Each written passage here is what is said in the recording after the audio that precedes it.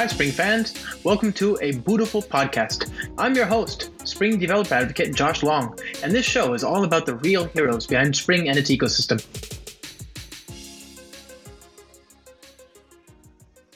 Hi, Spring fans. Welcome to another installment of a beautiful podcast. How are you this fine afternoon, this fine sunny, the 28th of July, 2022, as I record this? I'm doing great. I'm doing better than great. I'm over the moon. I'm so excited. And that is because by the time we talk again next week, right, a week hence, I'll have reached two very crazy to ponder, crazy to think about milestones in my life and career. First, I'll have crossed off 12 years on the Spring team at VMware, which is nuts, right? Absolutely crazy to think about. And I'll also have been promoted officially, effectively, to a P7 here at VMware. So let's talk about that, right? First, the 12-year thing is pretty crazy to think about. If you'd asked me when I first joined in August of the first week of August, first Monday of August 2010, I would have said that I would love to still be here 12 years on, but that I doubted that I'd cut it and be allowed to stay that long. I feared this would be the first job I'd get fired from, especially since I was a pure play engineer before, not a developer advocate. So this is a completely new role for me.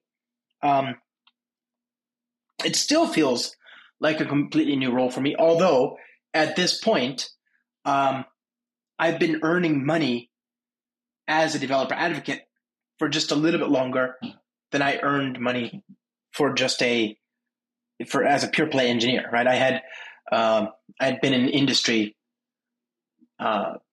since 2002, so it's been 20 years actually. Come to think of it, a little bit more than 20 years of working, as a software engineer. But I had little side jobs and all that stuff for years before that.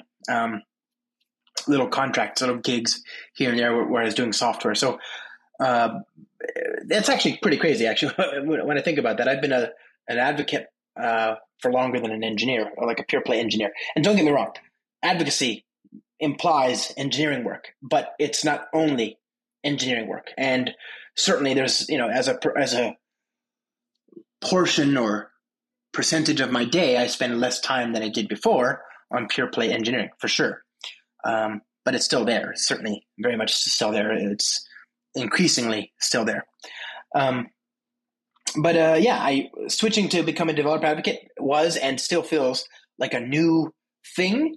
And not only was I swimming in the deepest of the ends of the pool, but I was, swimming in the deepest of pools too, right? I was working with and for, of course, the Spring team. But I was doing so handicapped, in effect. I had an anchor around my neck, right? Because I was trying to keep up with and not get trampled by giants while not being able to rely on my usual skills. And it was humbling, very, very humbling. I had to skill up in a completely new career path. There's no reason to think that I would have managed to endure 12 years hence, but somehow here we are.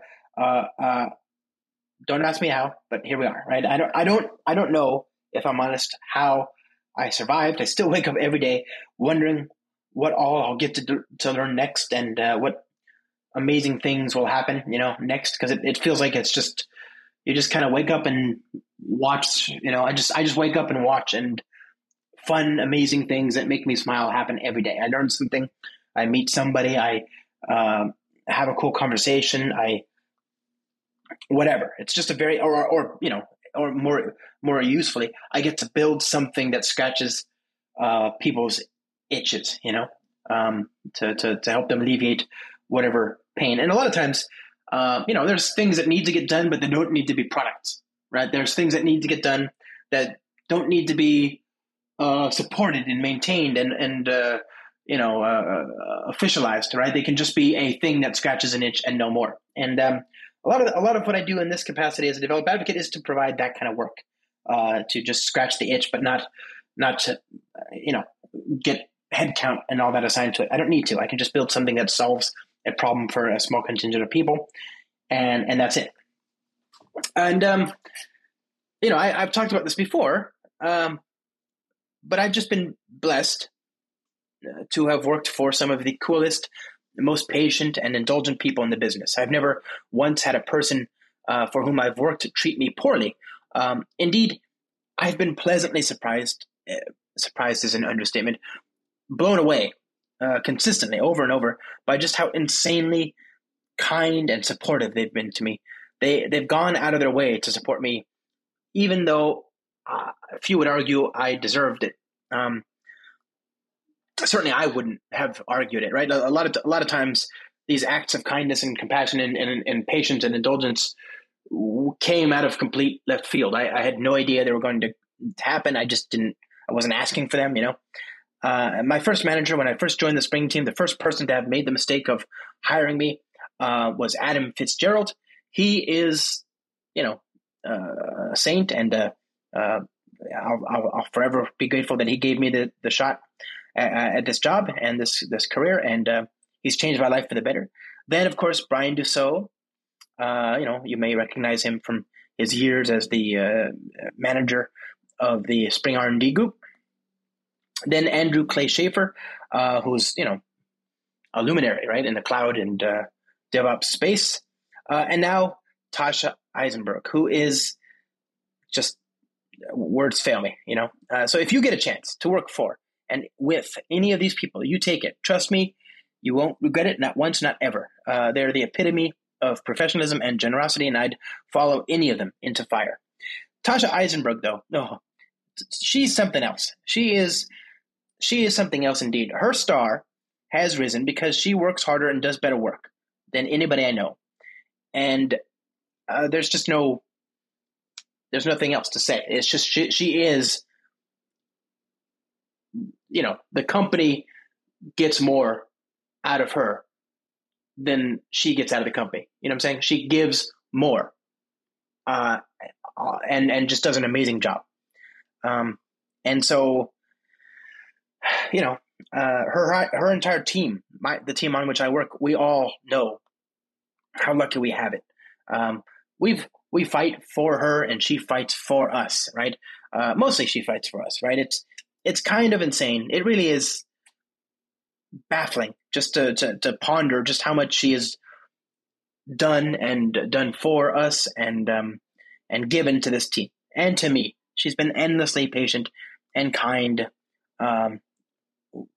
to me, right? The latest example of that, of course, is that I was just promoted to a P7 at VMware. I'm now a proud member of senior staff. I don't know how many people we have at VMware, but you can. I suppose it's probably north of 10,000, right? There are tens of thousands of people. I don't know how many. Nobody tells me anything. But I was told there's like hundreds of P7s, right? To give you kind of an idea of what we're talking about here. It's rarefied air, right? P7 is a level. It's a peg on the ladder. So you can be P7 in engineering or in management or whatever conceptually, right? The titles change across the columns, but the rank, the peg on the ladder, is normalized across the organization. And these in turn, I suppose, map nicely to L7 or P7s in other large Silicon Valley companies. And this promotion took some doing. Tasha had to gather testimonials from, I'm getting goosebumps just talking about this. I can't believe this actually happened. Tasha had to gather testimonials from senior people like executives and super senior people, all of whom are my heroes, of course, and for whom I'm eternally grateful, in the spring team and beyond, in support of this promotion. They had to write letters to support this promotion, right? Which is a big deal. I didn't even know that she had to do this, and I didn't know that they had done it. And only when she was able to, when I was able to know that I got the promotion, did she send me those letters. And oh yeah, there were tears. I cannot tell you how much they meant to me. Just because I love this team. I love the spring team. They have treated me better than I've ever deserved or ever will deserve, and I work as hard as I can to support them, but it's never it will never, in my mind, be enough because they deserve better. They deserve a better class of teammate, and they're stuck with me. And the fact that they're so kind anyway, it's just endlessly beautiful and kind, and I appreciate them. So to read these letters, to see them do that for me was, yeah, that was something else. So those letters meant something, and she had to kick off this process. Tasha did more than a year ago. It's a long story, but Tasha went not just the extra mile, but an extra 500 miles, right? She had to campaign to promote me into this role, and it finally happened. It took years. In that, it took more than a year, right? So let's say years, probably years. I don't know. It's just been so long. I even stopped caring about it at one point. I forgot about it, because it's just it was such a hard slog. And then I got the confirmation last week that it finally happened, effective the 1st of August. And, I am thrilled. So thank you, Tasha. Thank you, Spring Team, and VMware for giving me the shot, and giving me, the best years of my life. No qualifications there. Just, I'm telling you, my friends, if this is what it's like to be an adult, then I was wrong when I was a kid. Being an adult is awesome. This is great. Let's do this. Let's do more of this. I look forward to whatever comes next in my capacity as a member of senior staff. These hallowed halls of senior staffdom or whatever. And I also look forward to returning to the beach. You see, my friends, I'm still on vacation in Maui, in Hawaii, and the sun's out, and my family, my partner, our daughter, and my partner's mom, my daughter's grandma, are waiting for me to drive them to the beach. So let's press on with some equally amazing news. Today's guest is my friend and chief rabbit herder on the RabbitMQ team, although I doubt he'd characterize himself as such. He's unflinchingly humble. Dan Carwin. Dan's been a manager there for a long time and has seen the RabbitMQ projects through some incredible revolutions and evolutions, about which, by the way, he speaks in this interview, so I won't spoil that surprise. I've tried to get him on the show before. He's one of those people where, he's had to decline, but it's not like he had to decline because he wasn't interested. It's just he was already overcommitted. He's just been doing so much. And he's been so dang busy. And so imagine my delight when he accepted, at long last, my invite. And he came on the show. And as always, my friends, I hope you get something out of this. I certainly do. I love what Dan's been doing. The RabbitMQ team has just been, they've been in overdrive for the last 12 years. There's just so much cool stuff that has taken it from being an interesting project to a bedrock sort of foundational piece that I reach for first in almost any project, unless there's a particular use case, a rare, very, very specific use case for which it's somehow not the best choice. And that happens very rarely. So thank you, Dan, for joining the show. I hope you all enjoy and get something out of this. And as always, I'll see you next week.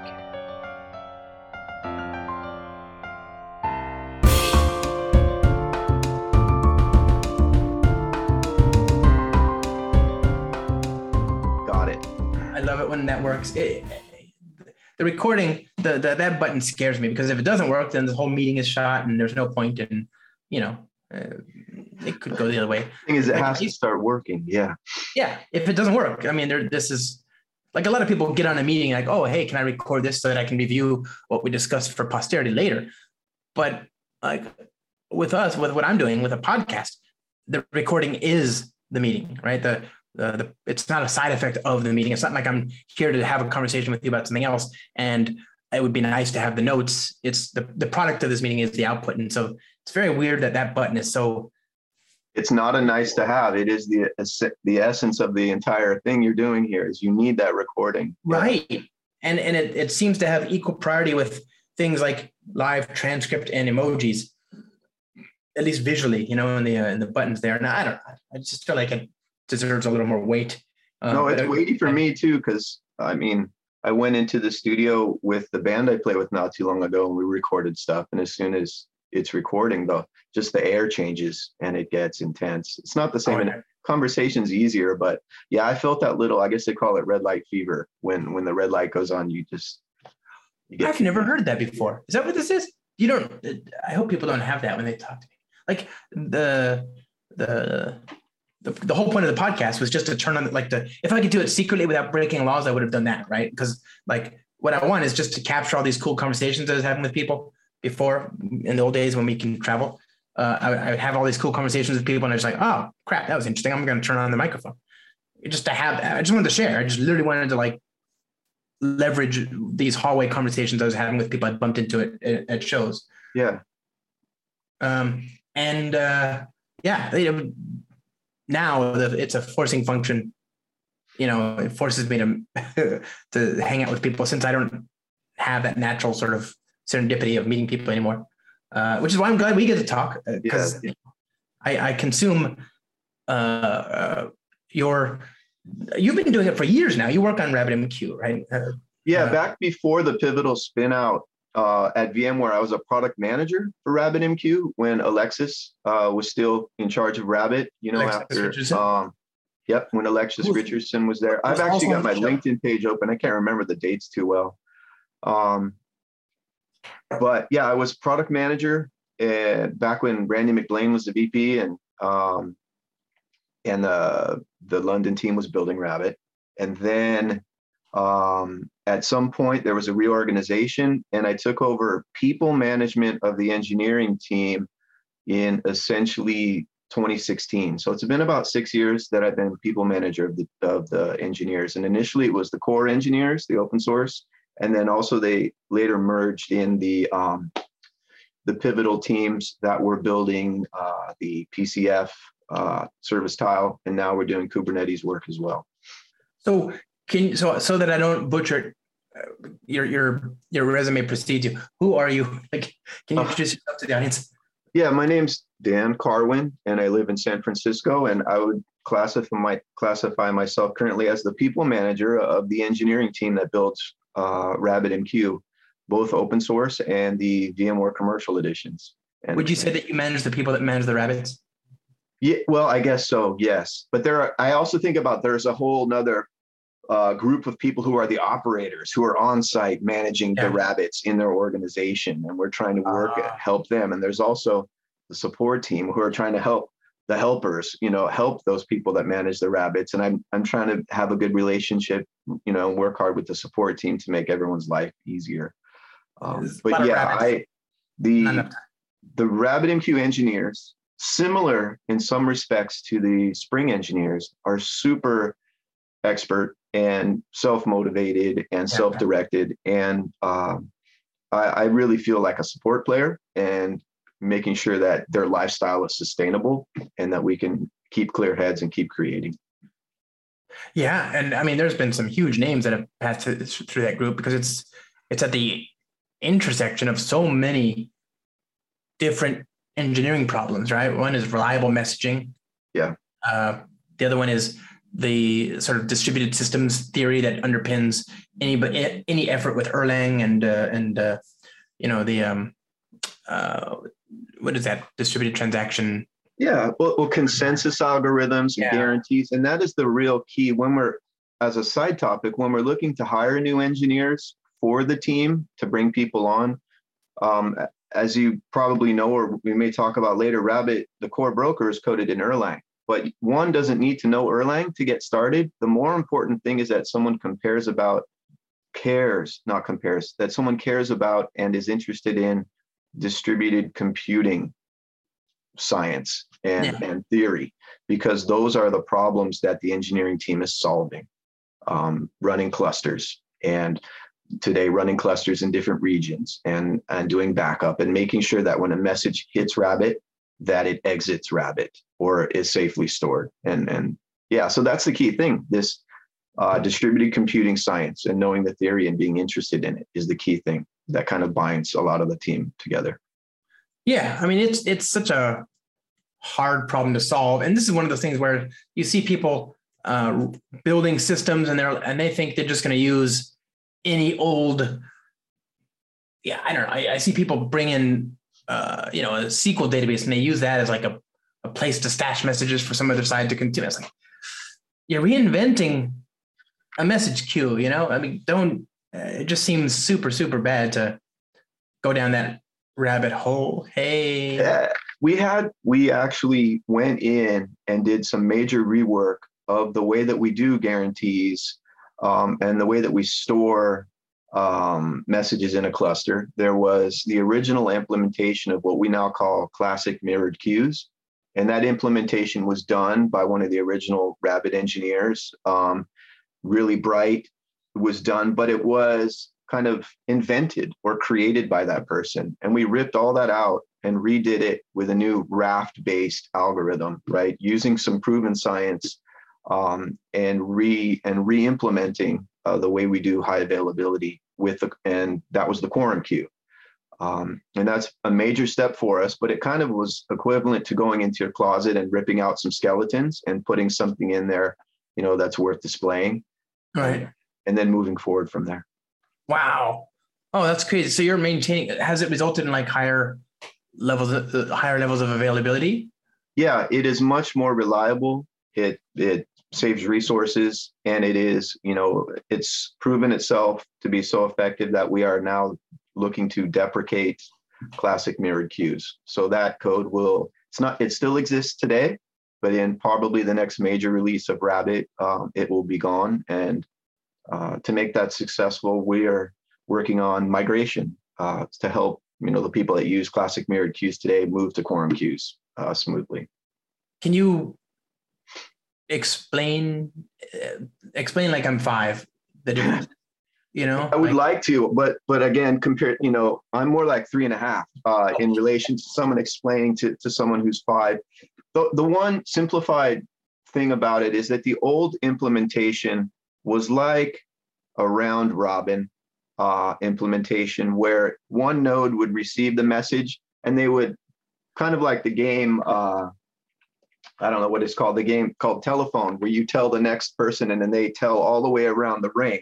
Right. So if you had multiple nodes in a cluster, messages received at node 1, it would inform node 2 and then node 3, and it would go around the circle until it was complete. And then the message would go back to node 1 and say, all right, everyone's got it and it's safe. It's now in the cluster and it's stored, or however many mirrors were set up in a particular configuration. Didn't have to be every node in the cluster, but many people would actually set up HA all. And so it would have to touch every single node and go around. And then there were issues. So that took a long time. And that actually worked against the idea of adding more nodes to a cluster to make it scale up, because the more nodes you've added to a cluster, you now slow down that consensus process. For the whole system, for every message, henceforth gets slower.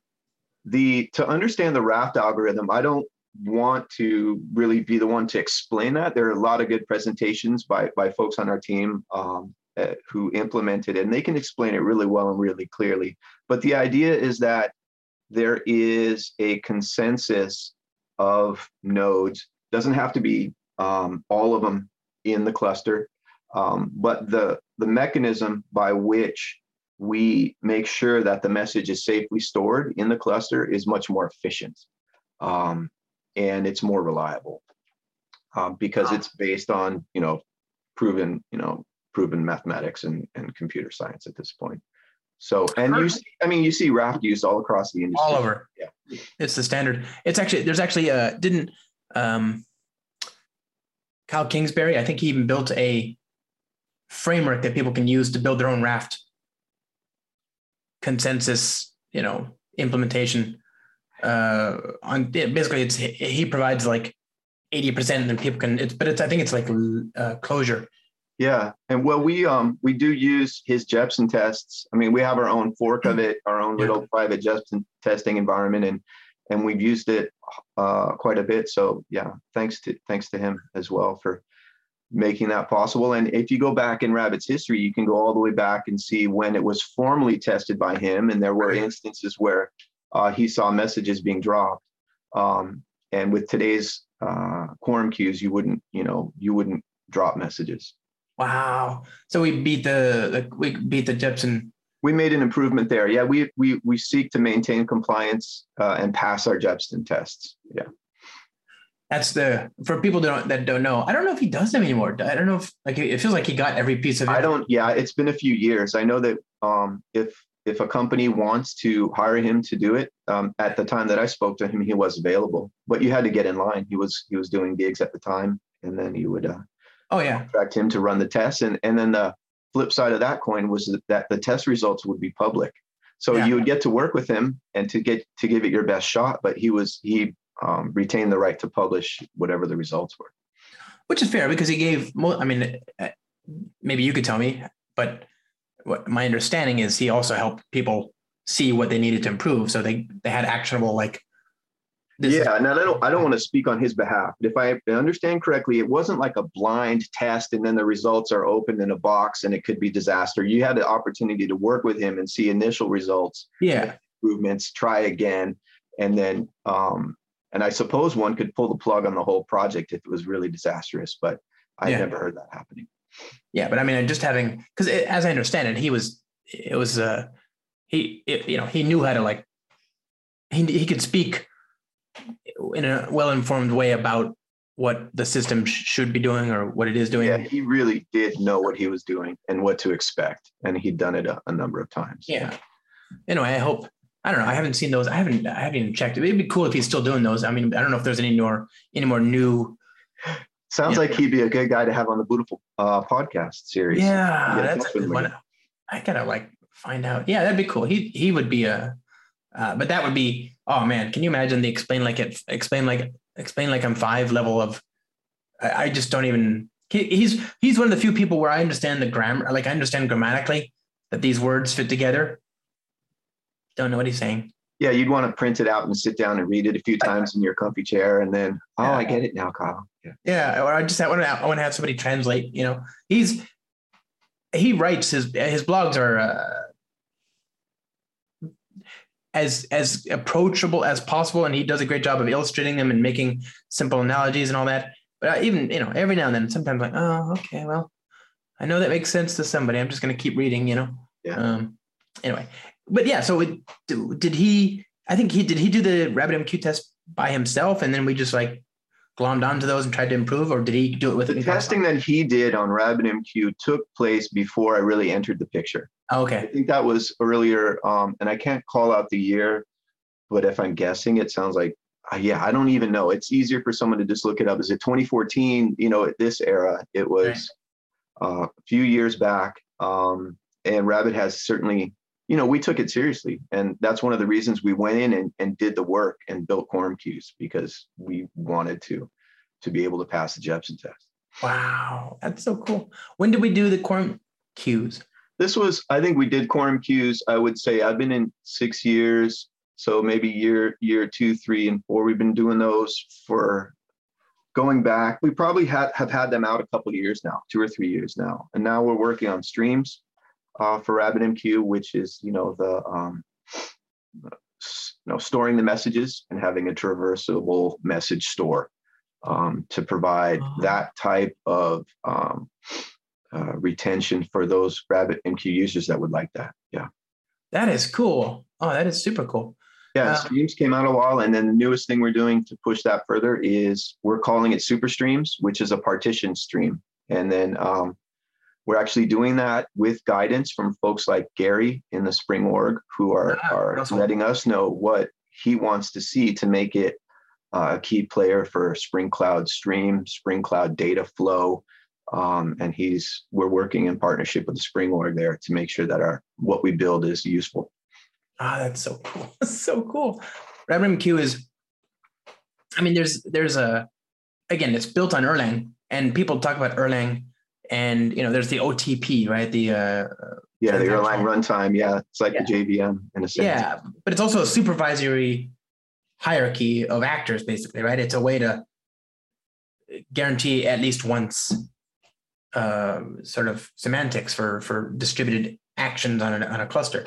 Yeah, from my ELI 5 understanding, it's there's a lot of clustering and consensus language built into the Erlang OTP, which is one of the reasons I think Alexis and the original RabbitMQ authors chose it as a language, because a lot of the primitives that make clustering easy are built into the language. I mean, and there are obviously limitations that go along with that as well. Sure. But what we do see today, from my point of view, is a healthy Erlang OTP community that's responsive to us when we bring up issues and some pull requests, and we have a good relationship with them. So it's still growing and alive. Yeah, that's amazing. But I only call that out just to mention that if as powerful as OTP is, clearly it hasn't solved the very important issues that RabbitMQ addresses. Otherwise, there'd be no room for RabbitMQ, right? And it's just kind of interesting that, RabbitMQ is not a new project. We had Alexis on the show a few years ago, and happy to have you finally. But the project itself is. We had our 10th anniversary just like a couple of years ago. I mean, everything in terms of my personal mental history gets a little fuzzy when we hit the pandemic, but yeah, we celebrated our 10th anniversary, and it feels like it's been a couple of years since then. So maybe we're at year 11 or year 12. So it's a long-standing product. Oh, for the open source project? Yeah. Okay. What is so RabbitMQ as an open source? As a company, as an open source project, is over 10 years old at this point. Wow. If I'm honest, I would have thought it a lot more than that, because it was acquired in 2010 and it had already existed. 2007. It started as a joint venture between LShift and Cohesive FT in 2007, acquired by SpringSource in 2010. So 2007 is, what is that, 15? Yeah, there you go. Years. Yeah, it's been around, and for good reason, right? It's one of those things where it just effing works. It's not one of those things where you have to. Yeah, it's not your flagship product. It's not sexy, right? It's but it's like plumbing in your house. You've got to have it in many cases. And the way we try to build it is so that it's reliable. You get it installed and it just works, and it doesn't bother you. And because if it does bother you, it's kind of like your sewer backing up. And then that's disastrous. Yeah. Yeah. And smelly. I'm a big fan. That's what I'm trying to say. First of all, there are hosted versions of RabbitMQ that you can use. And every cloud vendor has their own thing of it, and, some better than others, of course, but, and we have the best, distribution, right? So how do people consume? Yeah, there are two leading cloud vendors that are providing RabbitMQ as a service today. CloudAMQP is one of them, and then Amazon also recently launched a RabbitMQ as a service. Right. And we at VMware are the company that employs the committers to the project. So VMware is the steward of the RabbitMQ project, just as they are of the Spring project. Right. And we, try to strike that sweet spot balance in terms of what goes into the open source broker and what we retain as potentially commercial extensions or commercial add-ons. And that goes into the Tanzu RabbitMQ, the VMware Tanzu edition of Rabbit. Oh, wow. And that those extensions are really targeted at large enterprises and are intended to be something that large enterprises would be willing to pay for. So we're providing, for example, compression between nodes, internode compression in a cluster. So if you're running your Rabbit on a cloud and you're paying for your network traffic, you want as little as possible. That can help you save you some money. And then the other thing that we've implemented is a warm standby, where you can keep a replica of your running production Rabbit cluster warm and ready to go in another location. And, if you have problems with your primary data center, you can switch over. And, those are essentially extensions of what is available in the open source, which is keeping an empty Rabbit with all the schema there, all the users. You can do that. What we provide in the commercial edition is the ability to keep live data there as well. Wow. And, other areas that we that we dabble in, I guess, on the enterprise side are extending support for authentication, OAuth 2 authentication, and things that large enterprises want us to provide so that they can run Rabbit in and amongst, the architectures they've got going. The important thing, I like how you preface that by saying it's for the large enterprises, but that's not to discount the fact that there are some huge enterprises just using the open source stuff. Yeah. It's the reason it's so popular, the reason it's so ubiquitous is because it does just work, right? Yeah, a lot of really large enterprises use free open source Rabbit. Right. And then some portion of those people come to VMware for technical support and others don't. They self-support. They hire people who are good at Rabbit and they support it themselves. And you can see some of those people if you go on YouTube and look at some of the recordings by people representing those companies from the RabbitMQ Summit. Right. So the RabbitMQ Summit is an annual event that is co-sponsored by Erlang Solutions and Cloud MQP and VMware, formerly Pivotal. Right. And that's where the engineering team talks a little bit about the roadmap, as well as customers come in and talk about how they're running Rabbit. Right. It's actually coming up in September, I think, this year. So in London. Yep. Yeah. Oh, wow. I want to go. And we've had, an example of a very large open source user is like Bloomberg. And they have a really dedicated expert team that runs a massive massive Rabbit installation. Yeah, Bloomberg's huge. Well, so I'm looking at stackshare.io. I don't know to what extent this is accurate or not. But as of 19 July 2022, this is like a website people go to report their stacks, to the different dimensions of their tech stack, Yeah. And they've got companies reportedly using, here's 1936 companies reportedly using RabbitMQ in their tech stacks, including Robinhood, Reddit, and tech stack itself. There's also Accenture and Circle CI and Alibaba Travels and Trivago, and just a bunch, right? Like I don't know, I have no idea if that's real. That's just this website, but it wouldn't surprise me, is my point. And that's just, those are the big names, the banner names that are out there. I know I can't think of organizations that don't use it at some point, Yeah. The main place where, there are a lot of communication channels, but a couple of the main ways that we talk to open source users are through the RabbitMQ mailing list. Right. And then we have a public Slack channel who Gavin Roy set up for us, and we're grateful to him for that. But there's a public Slack, and then of course through GitHub issues and GitHub discussions. Yeah. And we see big names come through all the time from all over the world, and so it's great to see the adoption. And that's one of the things that we've got going for us. Yeah, exactly. And the reason I like it is because it's a pain to install big, massive distributed systems. But this one, you can just get it. You can get a Docker image and start working in minutes if you want to, right? Getting it up and going is pretty easy. Yes, when it's set up. RabbitMQ is architected from the beginning by folks like Alexis and founders to be developer empowering.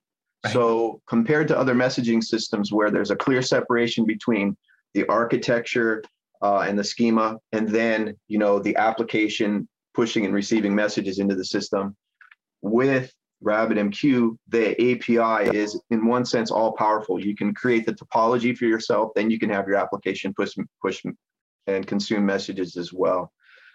So the developer APIs include the ability to do all the topology. The idea that getting set up and getting your broker running quickly and easily is a key goal.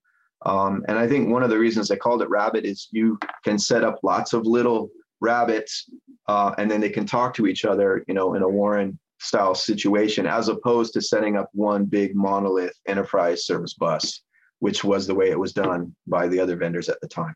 Oh, for sure. Yeah. I mean, and that's why people sort of balked at the idea of the ESB pattern, because suddenly you've got all these different distributed systems, and now they've just made the single point of failure the message queue, without scaling that out without having the ability to do that scalably, you get issues. But yeah, RabbitMQ is super duper fast, easy to scale. It's just, I use it in a ton of demos all the time, right? Because it's just so darned easy to get going. The other thing we put a lot of effort into is client support for multiple languages. So if we implement something like streams or the next thing, super streams, now we have to go back and make sure that all the popular languages can talk to that API. So we go back and work on the Java client or the Go client, and we work with the community on, Rust, and we took over the Pica client from another Gavin shout out. So we're maintaining the Pica client for Python, and that's another reason Rabbit is popular, because there's a widespread language support for it, and we put a lot of effort into making sure the clients, that at least the ones that we maintain, are up to high standards. And the Java client is essentially the flagship. Right. Well, and I think is that I don't think that's always been the case, but certainly since the Spring Source acquisition of RabbitMQ, I remember, the Java client getting much better quickly, Spring for AMQP. Right. Yeah. So the three clients that we initially maintained, sort of when I came on board, were the .NET client, the Java client, and then the Erlang client, which we also use internally. And then since then, we've added the Pica client, and we maintain that. And then we also work on, we're developing Go clients. And then we also have the ability to sort of participate with other people. So if there's a third party out there who has a good client, but it doesn't have nice connection retry mechanism, we can go in and help them develop that, but it's still a community client. And that's one of the awesome things, I guess, is there's such a large number of community clients across the language space. It would be a bear to try to maintain everything ourselves. Well, wait, wasn't Pica? So that's the Python one. That's the Python language, but wasn't that a separate community one at one point? Yeah, that was, I think, the primary author. If I could be totally wrong, it's Gavin. Gavin Roy maintained it, but then he began to work on other things, and his maintenance of the client slowed, and he was very clear and public about that. But people still loved it, and we're looking at it from a support standpoint and from keeping it alive. And we asked him if we could take over, and now we've got folks on our team like Luke and others who are maintaining Pica. So this allows us to keep that client alive, and we sort of inherited it from the community in that respect. It was donated. Okay, that's so cool. So he doesn't mind. He's happy to have. As far as I understand, he's happy to have us sort of take over the maintenance of that client and work on it. And I love this community. I love it. And so that I've used that one. Actually, I used that one. I have I've used the Spring one, obviously the Java experience. The Spring for AMQP experience has been my go-to way to consume RabbitMQ for the last 12 years, right? But but I've also used the Pica one, because I have some stuff that does, actually, for this podcast itself, there's a thing that does processing on the audio streams, right? So every episode I publish a new episode. Actually, is that true? Let's just go ahead and let me just look this up. So people go to github.com, Bootyful podcast with a hyphen in between the two tokens. And there's a thing. Let me see. What is it called? It's called Repositories Processor. Yeah, I'm using Python for the processor, and it in turn, let's see what my pip file says. Yeah, I'm using Pica. There it is, Pica. It's the only way to go if you're in the Python community and you want to talk to RabbitMQ. Processor V2 under Bootyful-podcast. It does audio processing, and it does multiplexed, and it also shells out. So it's really a natural fit, I think, for Python. But I wanted a really nice experience with RabbitMQ, and that worked great. Not as nice as Spring, but it worked. The challenges we'd heard from the user community and also from the engineers on our team was that the Pica client was very powerful, but also very low level. And so you had to get pretty granular if you're going to use it. And I think that's one of the things that our team's working on now, is sort of building up some simplification layers, maybe some abstraction to to provide users that don't want to get that granular to make sure that they're doing it right. Right. So, okay. So so the focus is on the client. One of the focus is, there's a split 60-30, whatever. The main thing that we're doing is improving the broker and keeping it up to date, trying to stay on the cutting edge, keep up with Spring, keep up with what community, users, both commercial and open source, what they want. And then there's that truth that even if the broker has feature X, if the client can't make use of it, it's useless to the world. So we have to then keep the clients up to date as well, or support the community as they work to keep the clients updated. So we've got, client authors on our team who implement something in language X and then describe how to do it. So authors in other languages can then do the same thing in the language that they're building the client for. What? Okay, but so can you tell me a little bit about the protocol AMQP itself? How does that play? Like, I don't remember reading about super streams and the AMQP spec, for example. Yeah, that is correct. So the AMQP client has been around a long time, and I'll probably skirt the discussion around the idea of it being a proprietary, protocol or not. It was an open standard at the time, got ratified later. Where we are today is that a lot of the internals of RabbitMQ are based on the 091 AMQP protocol. Right. There's a large movement, and this is on our roadmap, to make RabbitMQ more protocol independent.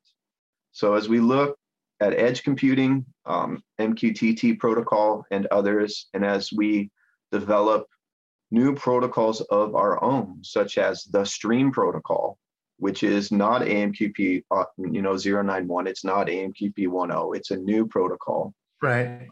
What we do when we develop streams for RabbitMQ is we allow users to use streams with the 091 AMQP protocol, or to use the new native streaming protocol, for which there is a new client to get the added, benefits and quite a bit more speed.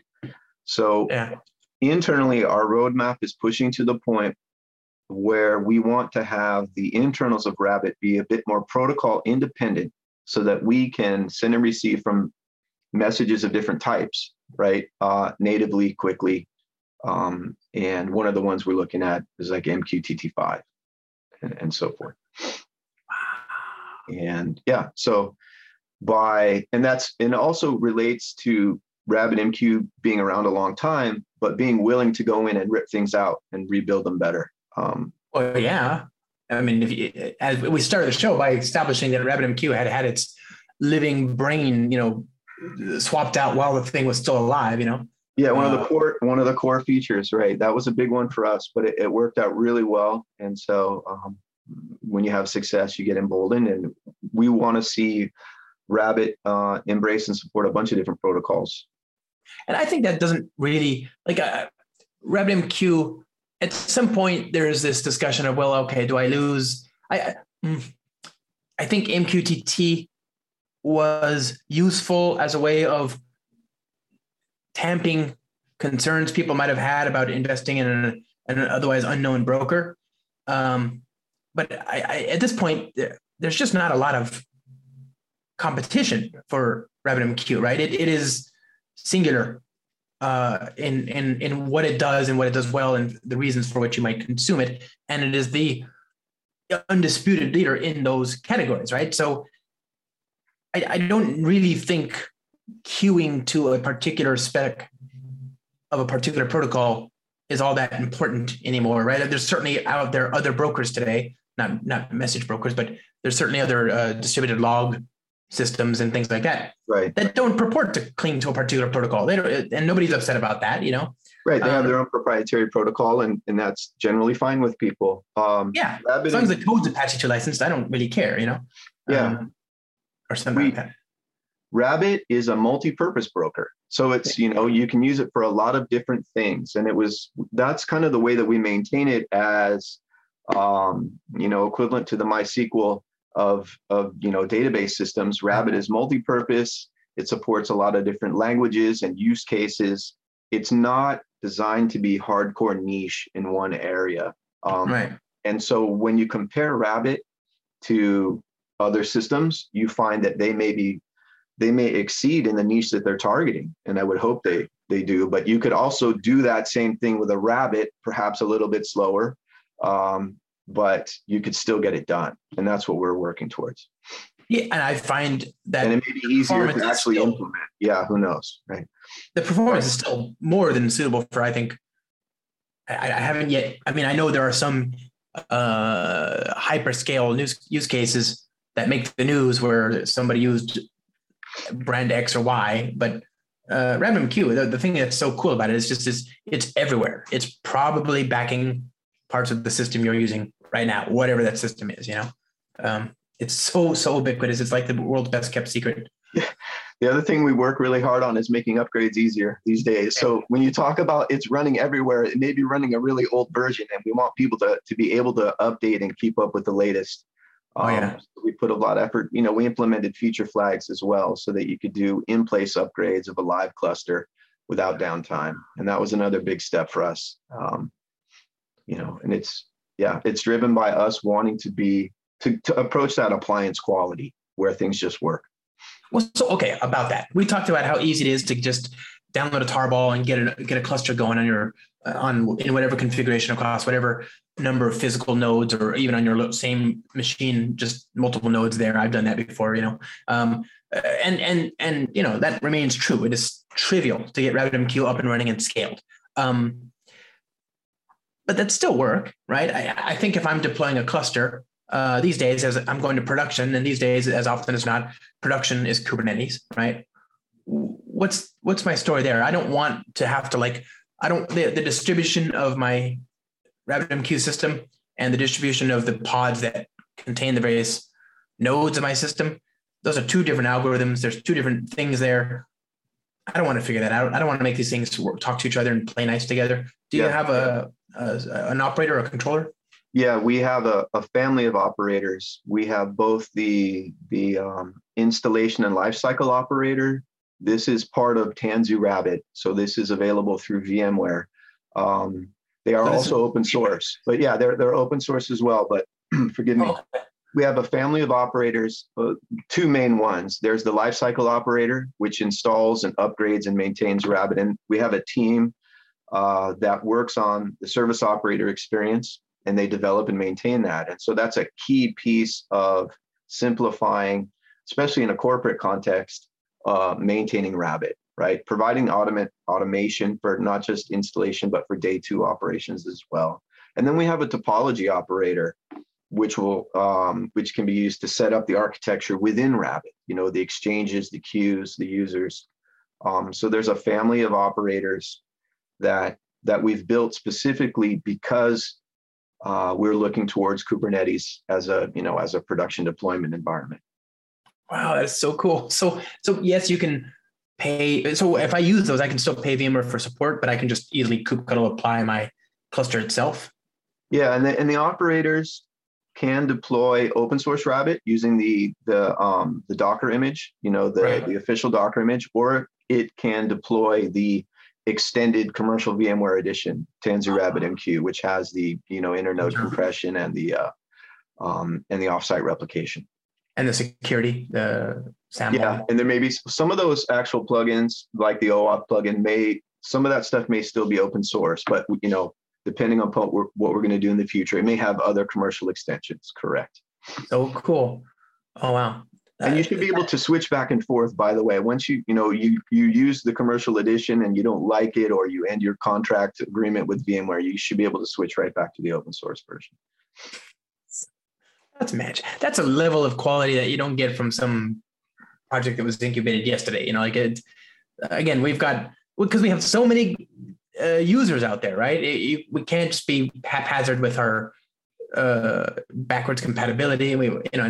Just listening to you reassure the audience about these particular edge cases, about which I hadn't given a single thought, but clearly they're top of mind for you because you've got enough users out there saying, hey, this needs to work.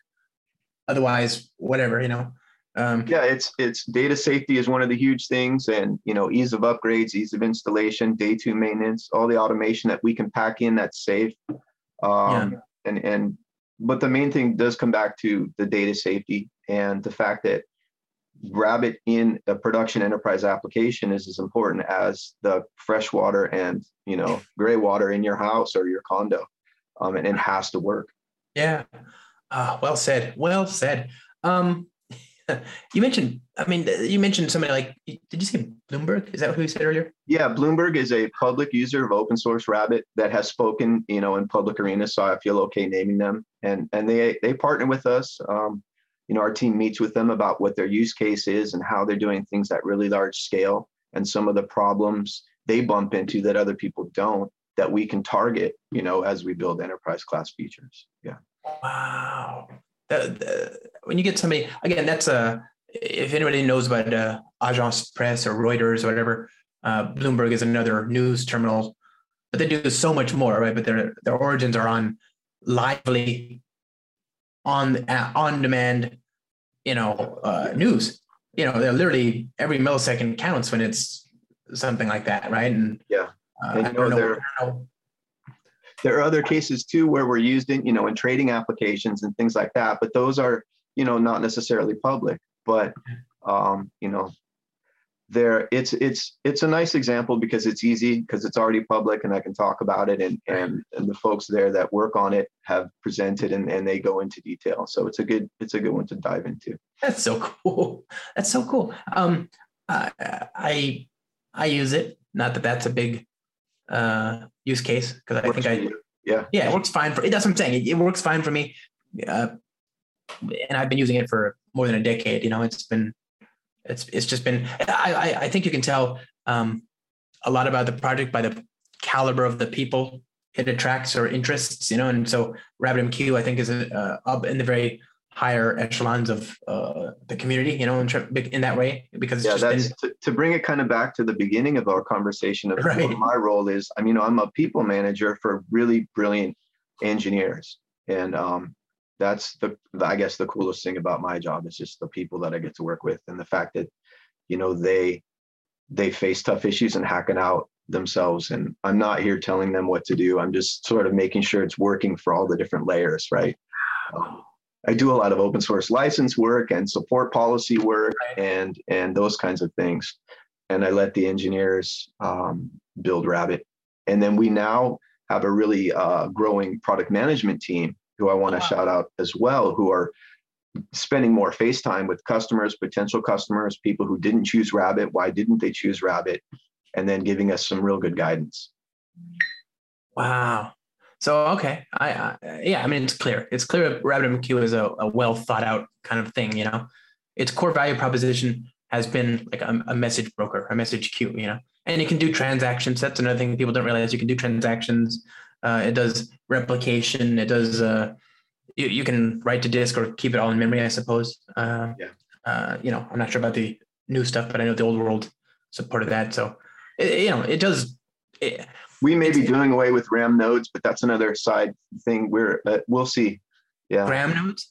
RAM, the in-memory nodes. Yeah. But we'll see. And I've got SSD, there's. Yeah, exactly. Use fast storage. And then. Yeah. One of the things I loved about, that's actually interesting. Are you going to have, so if you move to this new world, one of the things I loved about RabbitMQ, and I suppose I still do if you tell me so, is that it's trivial to write these little plugins that rely on the fact, like, for example, I think the plugin for AMQP 1.0 in RabbitMQ was just basically a thing that took messages from an exchange or whatever and just translated it, right? And then exactly. And that kind of comes back to what we talked a little bit earlier about protocol agnostic core. There are plugins today that translate message formats from MQTT into what Rabbit stores as a 091 format and back out on the other side. And the plugin architecture, not just with relation to a protocol or a message format, but there's an open plugin architecture where folks can write plugins, I believe in Elixir or in Erlang, and extend Rabbit. And you can, keep those plugins to yourself, or you can open source them and maintain them. But that's another strength of Rabbit is its plugin architecture, which has been leveraged quite a bit over the years. Yeah. Regarding the AMQP 1.0, this is one of the areas we are focusing in the near future, is to increase our support for AMQP 1.0. And this relates to the architecture reworking that we may be doing inside of Rabbit to make native storage of different protocols, to re-architect the way we store messages to support multiple protocols without them having to be translated in and out of an AMQP 0.9.1 format. And that will allow us, a whole nother quantum leap in terms of performance for those particular plugins or message format types. For protocols, sorry, not plugins. Sorry. Yeah. So that's amazing. That wasn't where I was angling towards, but I like that you brought, because that is super cool. The possibilities, I'm kind of swimming in the possibilities. But what back to the plugins though, if you don't mind. What are some? I remember there being some really novel use cases for plugins in RabbitMQ. Basically, like things like replication were done as plugins, and things like translating from one protocol to another were done as plugins. And I just remember people doing interesting things. There was one that did backups or something like that to S3 or something. I forget. I mean, just all sorts of stuff implemented. Yeah, there are literally all sorts of plugins. And when our team goes to work on Rabbit, they often look at a plugin as the way to get it done. So it's there's a console. It's the go-to way, to get Rabbit extended. If it doesn't sit in the actual broker code, then we write a plugin for it, and then that enables us to maintain them separately. And you're right, all the plugin types that you listed exist. There are different exchange types written as a plugin, and things you can do with messages as they're flowing through Rabbit, or to provide metadata about what's going on inside of Rabbit. There's a plugin that provides you kind of an audit trail of what's happening in Rabbit, and it's developed as a plugin. So if it's important for you to record all the changes that are happening in Rabbit, you now have essentially a stream of events, as a receipt. But yeah, the plugin architecture, I guess, along with the client ecosystem, is one of the huge things that makes Rabbit useful and easy to work on. And it's so flexible, right? Those use cases, I'm sure the RabbitMQ team envisioned a lot of these use cases, but surely with a flexible plugin architecture, so flexible as the one that RabbitMQ supports, there must be some plugins out there that are just beyond your imagining or envisioning. Yeah, I'm sure there are. Yes. That's just really cool. I love that about the plugin architecture. I'm sure that because the implementation internally is at the moment tied to 0.9.1. I'm sure that some of that will change in the future, but it doesn't matter. I just keep the flexibility. I don't care about the protocol, the payloads. I just remember RabbitMQ being very, for people who don't know, RabbitMQ supports AMQP at the moment, and I'm sure it will in the future, but as a plugin or something like that. But the basic arrangement is messages come into a thing. That thing is called an exchange. Once the exchange is just a door in which through which messages pass.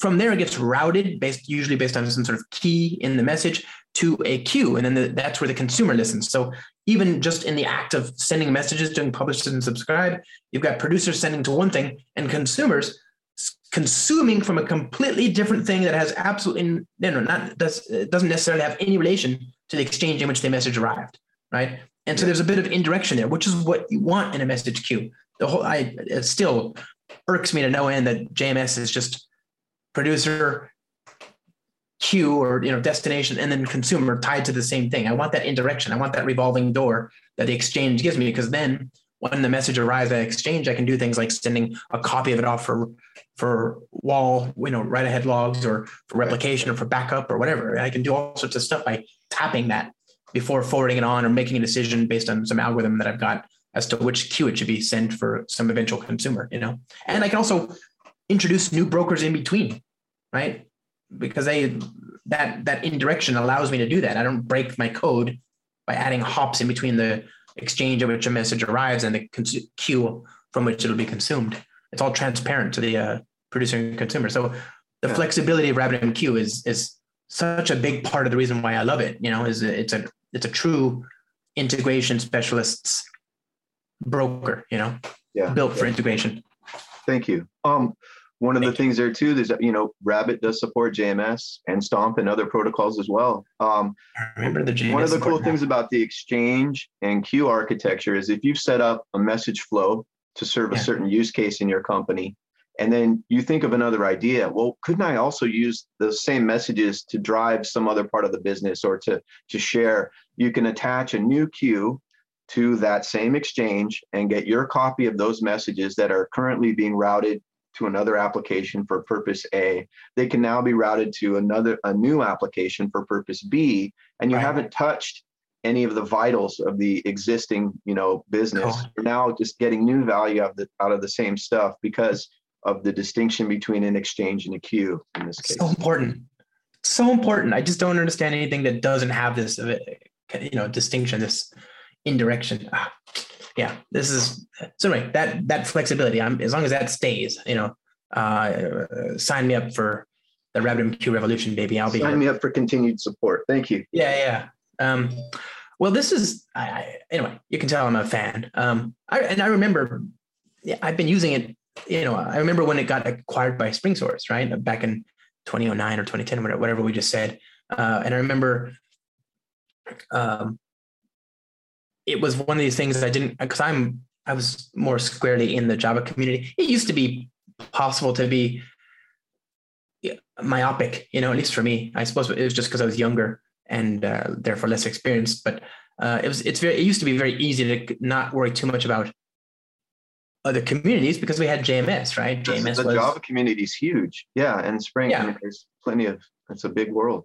And then here comes Spring support for RabbitMQ. And then, we've got a whole thing called Spring Cloud Stream. And the whole point of that project is to make it trivial to consume just a whole gamut of different brokers, different messaging technology, not brokers, but messaging pub sub kind of like technologies, right? Some of which are not really brokers, but they, if you squint, they kind of look like it, you can send and receive messages, I suppose by that measure, an email server would also qualify, but we don't have that binder. But the point is it went from like just JMS bit to it's a reasonable discussion to have. There's a whole, continuum of all these different messaging technologies. And, even against that backdrop, RabbitMQ has been consistently impressive. We're driving hard to meet the Spring community where they want us to meet them. In our conversations with Gary, we were talking about Spring Cloud Streams, Spring Cloud Data Flow, and the abstractions that even sit on top of Spring AMQP. He says you're going to need consumer groups. And for me to adopt streams, you're going to need consumer groups and single active consumer. So that's what we're working on. And there's news if you take a look at Rabbit, recent news around single active consumer groups to be able to use Rabbit's fastest messaging, the journaled queue, right? So it's not even a queue type. It's literally a journal.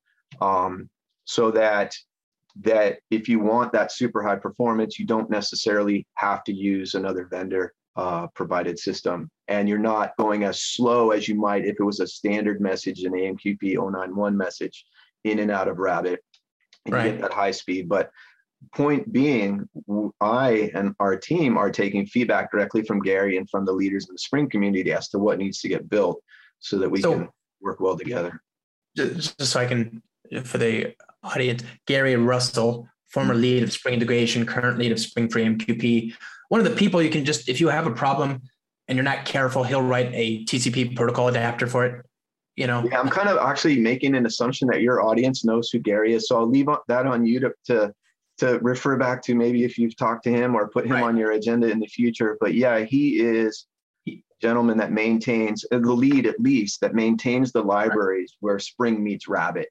And so he's our point person with feedback from that area. Gentleman Gary, he's one of my favorite human beings. And also, if there were baseball cards, he'd be one of the cards I would never trade.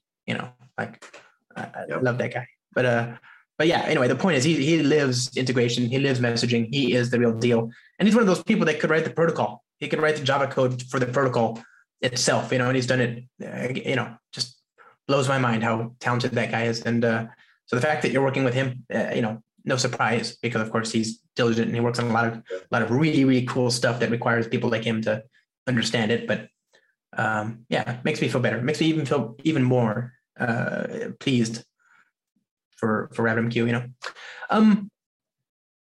I don't know.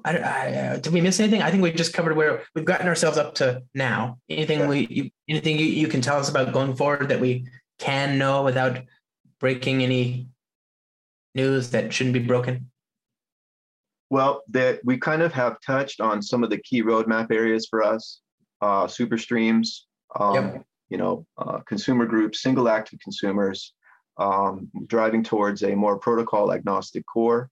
We're working hard in the realm of Kubernetes operators, and doing what we can to do intelligent automation that doesn't try to do too much, but does what you want it to do reliably. And we're going to be dropping the next minor release of Rabbit, within the next month or so, 3.11. And then we're due for a major pretty soon.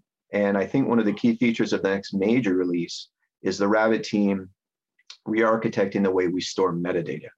So today we store metadata using Amnesia primarily, which is a database provided by the Erlang community. And it works as a general purpose database, but we've got specific needs.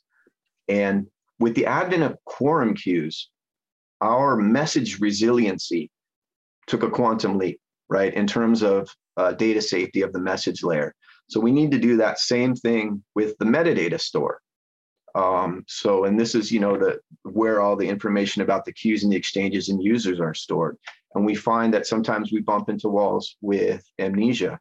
So that's going to be one of the next things where we've really re-architected the internals of Rabbit to bring the metadata storage up to the level where we've got the message storage. And that should be the hallmark of the advent of the next major release of Rabbit. Oh, it's so cool. It's so cool. It's so hard to change you're changing the engine out of a plane that's already flying. I mean, it is so hard to do what you're doing.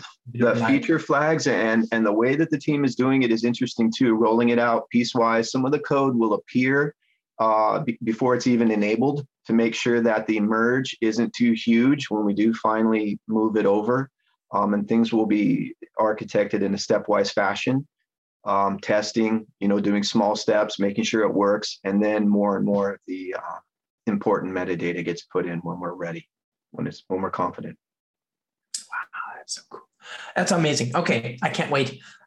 I'm a little embarrassed. I use CloudMQP, and I know I should be paying VMware, but I think they're cheaper. They're partners of ours, and they've always been good with sharing us information about their users. And they have hired a person to contribute to Rabbit. And whether or not VMware in the future launches its own RabbitMQ as a service and joins the fray, so to speak, I've been very pleased and met personally the people that work at CloudMQP, and they're dedicated, and it's a good team.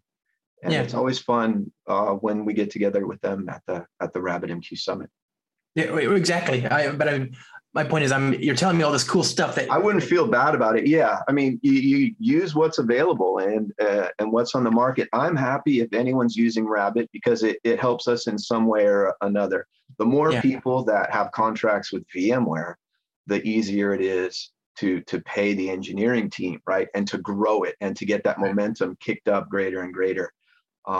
But open source adoption in any form helps us indirectly. Sure.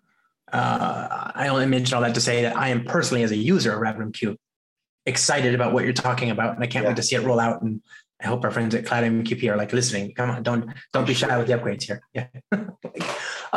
Okay, so where do people go to learn more about, first of all, VMware's support of RabbitMQ, and then RabbitMQ in general, writ large, and then you in whatever order you want. If you're on the internet and you want to be found, that is. Yeah, well, you can always start at RabbitMQ.com, and there are pages or a scroll down on that page that points you to if you want commercial support. But RabbitMQ.com is the open source website, and we have links to partners there, and we have links to the VMware information about the commercial edition and how to get technical support. VMware is the company that employs the code committers, so we have the ability to give real, true guaranteed bug fix support. And there is a RabbitMQ mailing list and a RabbitMQ public Slack instance that people can join. And then, those are the main ways, but start at RabbitMQ.com and take some links there. There's also some great information on the VMware website around Tanzu RabbitMQ, which is the commercial edition. Okay. That's what I was asking about. Yeah. That's very cool. And will they find the information on the Kubernetes operators and all that stuff there, or they're adjacent? Yeah, I believe there is some open source documentation on the Kubernetes operators, but the primary home, there's actually documentations also sprinkled in GitHub as well. But hit us on the VMware documentation site for Tanzu RabbitMQ, TANZ RabbitMQ. For Kubernetes, and that will be enough keywords to get you to the right place. Yeah. Nice. And then what about yourself? Where are you on the internet if you want to be found? Oh, I have a very quiet Twitter handle, but I don't use it. I'm just listening to other folks. And then you can email me at dcarwin at vmware.com. DCARWIN? Yeah, DCARWIN. at vmware.com. I do have a page up on LinkedIn, but cool. Yeah. Rock on, man. I really appreciate you taking the time. I know this is sort of last minute, but this is probably better that way because you don't build up a lot of anxiety about it. You just go and talk to Josh and you have a good time and then you don't worry about it. Yeah. Did you just liken my podcast to a root canal? No, it's more like it's a stage. It's a stage of a certain size with a certain number of people. I guess, yeah. And it's just me and some people that have, common interests. Yeah. They just forgot to stop the autoplay feature on their phone when they fell asleep, Yeah. No, I really appreciate it. Really, really. It's been great. My pleasure to talk to you, Josh. Thank you. Hope to see you outside of podcast very shortly. Spring 1? I'm sure RabbitMQ will be there. Yeah. Oh, yeah. Yeah. Okay. Well, and we're both in the city, so we'll make this happen. Okay. Thank you, Josh. Thanks, buddy.